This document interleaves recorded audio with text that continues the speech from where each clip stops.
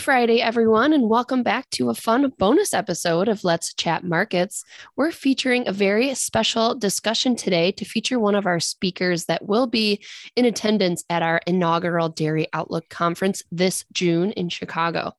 The conference will cover everything from structural shifts on farm around the world, policy, price forecasts, and consumer demand trends in the US as well as internationally. Charles Funnell, who's on with us today, his session will be covering risk management from an end user's perspective, given his past experience in multiple commodities. Charles, we met you a number of years back at a dairy conference in Europe, and we were very impressed by your career in commodity risk and trading. Can you tell us a bit about your career, how you started in commodities, and your path now?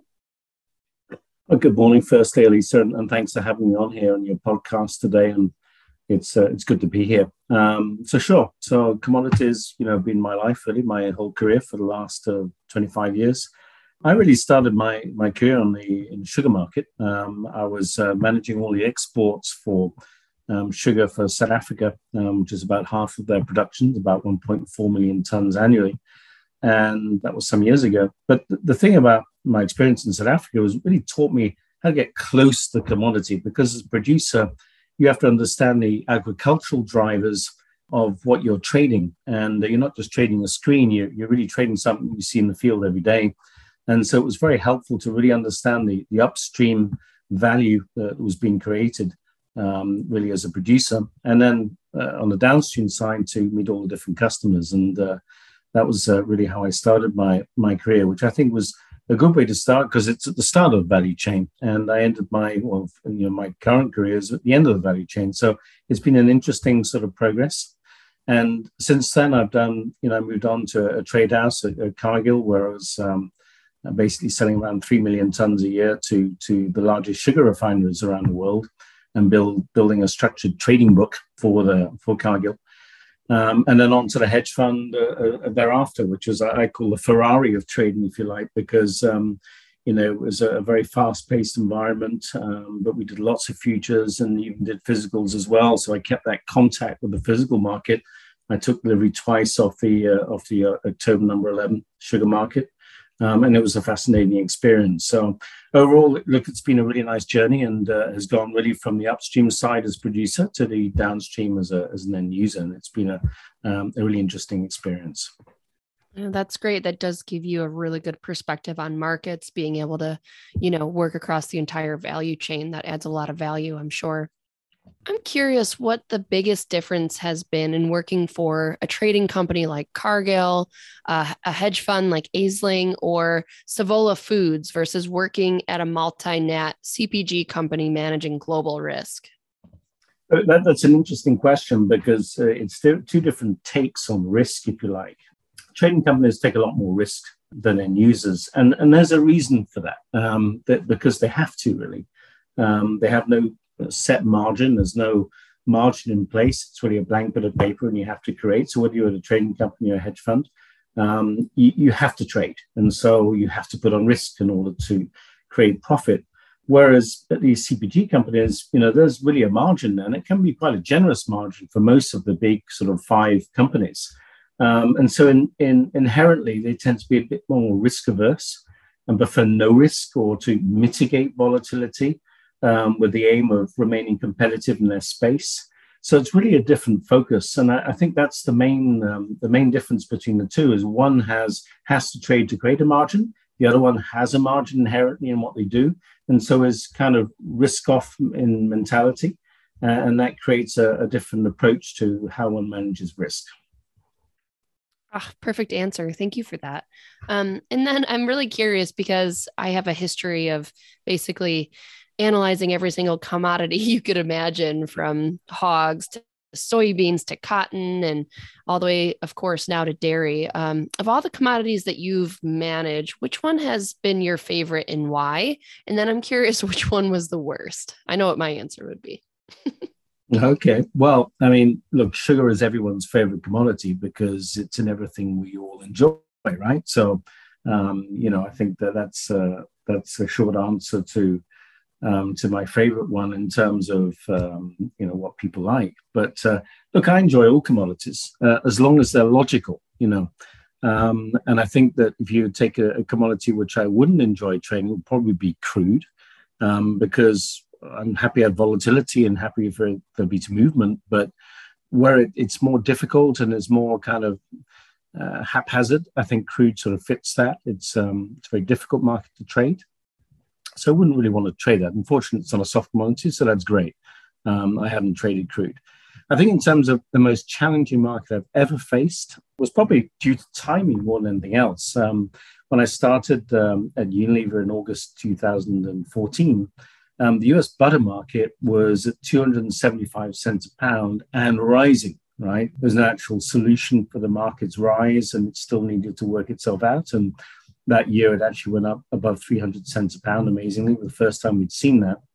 And all I can say is that since then, I immediately changed after a week or a month in the job. Having not traded US butter before, I changed the approach to US butter hedging thereafter in a fairly substantial way. And we moved much more to adopting a more fundamental analysis and approach to that risk, which after that actually worked out quite well for us. But certainly at the time, it felt like the worst commodity ever, given that it was 10 times the price of sugar and I still couldn't find a solution. It was fairly challenging. Whereas today, I actually enjoy US butter. I think it's a great market. But I think overall, even if markets are liquid, as long as it's fundamental and as long as it's logical, I'm okay with that. And most markets are, and the dairy markets are particularly fundamental. And so they may not always be liquid, but they do have volatility, but they remain fundamental markets. And that's good for me. It's kind of interesting how your perspective changes, especially when you enter a commodity during a bull market. That's always been fascinating to me. Do you find that there are similarities to managing sugar risk or other soft products versus dairy risk?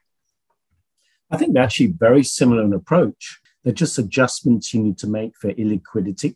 Certainly you get more of that in dairy. It's not the most liquid market. It's improved a lot thanks to, the brokerage houses such as High Ground who've improved that liquidity for participants. So certainly that's an improvement there.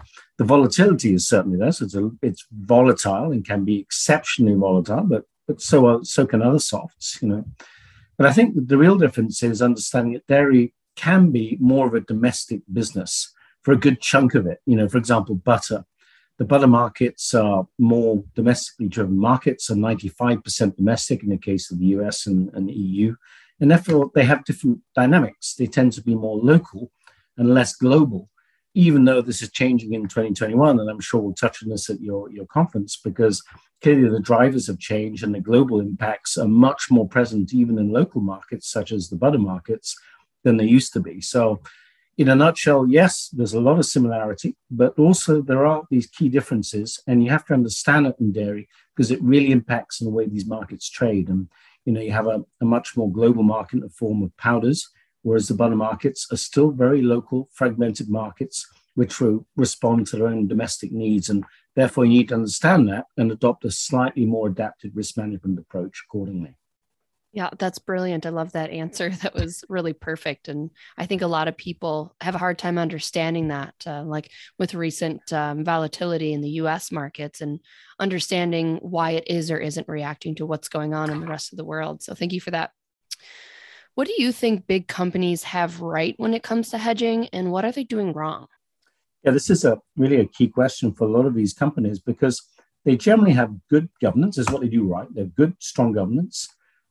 They now have risk management teams, which is also quite new relatively to other companies or other commodity environments, because most of these risk management teams started probably after the financial crisis.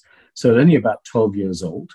And they also have a growing awareness that that risk, the commodity risk, needs to be looked at on its own and can't just be incorporated into treasury procurement. No, it needs a separate function to study it.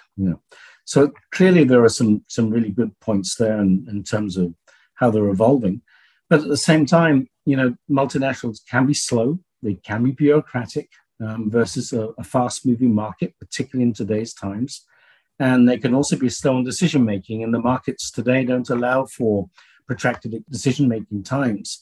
And so I think that's one of the challenges that these multinationals face, is to be a little bit more flexible and really also consider risk from a different perspective. Because, if you're not taking risk or not putting on hedging, it's not reducing risk. It's actually ignoring risk per se, because the risk doesn't go away because you don't hedge. It's a risk decision not to hedge as it is to hedge. And therefore, the fact that the risk is still there, it still needs to be managed. And I think that's one area where the education still needs to take place in terms of how these multinationals approach risk, slightly more from, I would say, a more proactive way, and adopt a more trade house approach, which would actually probably allow for more profitability and, in all honesty, more margin protection, which at the end of the day is a key output of the risk management function. Incredible. Thank you for that. And is that part of what your mission is now with what you're doing with consulting? Yeah, I mean, I think the main function is for people to say to themselves, how do we manage risk today? And if we don't have a mindset for managing risks that are actually becoming a lot more prevalent in today's market because of COVID in China, because of the war in Ukraine, because of the already tight situation that was there across many commodities before these problems arose, that if you don't adopt a structured approach to that, you become very exposed and it can really impact your bottom line and your margins. So what I would kind of encourage people to do, and this is what I do today with industrials who ask me to do this for them, is to establish a risk management strategy. Just take a look at your business, look at do a review, look at the core drivers, your core risks across your value chain, and at least to take stock and assess where you are in that. You don't have to go further. You don't have to put in place a risk management team or invest in it particularly. But at least if you do that review, it's a good starting point. And some people want to go further. Some of my industrials, they've already done that review. They want to have active risk management and hedging advice. And they also want some trading advice and trading support as well, versus some very difficult markets. And so that's what I encourage, I think, industrials to adopt, is at least a review of the strategy. And then afterwards, potentially look further to actually, having an active function that can really make you sleep. Really, the essence of it is to make you sleep well at night, so that you always have a plan. If something goes wrong, if there's a lot of volatility out there, that you're able to manage some of those risks with a dedicated function and a dedicated strategy. Awesome. Yeah, I was going to ask you to give our listeners a tip on how to change their mindset when it comes to managing price risk, but I think you answered it right there. So I appreciate that. But why do you think dairy is lagging behind other commodities when it does come to risk management and hedging? Well, I think that, as I mentioned, I think that dairy suffers a little bit from this local mentality. So it's like, well, we know a local market, it's domestic, so why worry, And yet we've seen across many, many markets, the domestic side. Look at EU sugar, it's another good example, where prices are very, very high. It's a domestic market primarily, but it links in with the world market, and it's becoming much more influenced by what's going on outside. And so, if you look at the dairy side, which does link in with grains because of the feed connection, this is something that's evolving and growing.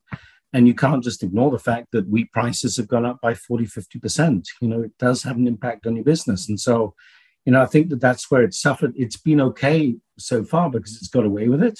But in times of crisis, as we saw in 2011 on the grains, and now in 2022, where we're seeing additional stress on grains, those impacts are now filtering through to dairy. And so, in a way, you have to have a wider view of the world, and not just look at your own domestic market. So really, dairy has suffered a little bit from a local mentality and a slightly protected view, because markets have not been, historically high over the last few years, particularly in grains, where for a period of 4 or 5 years they weren't.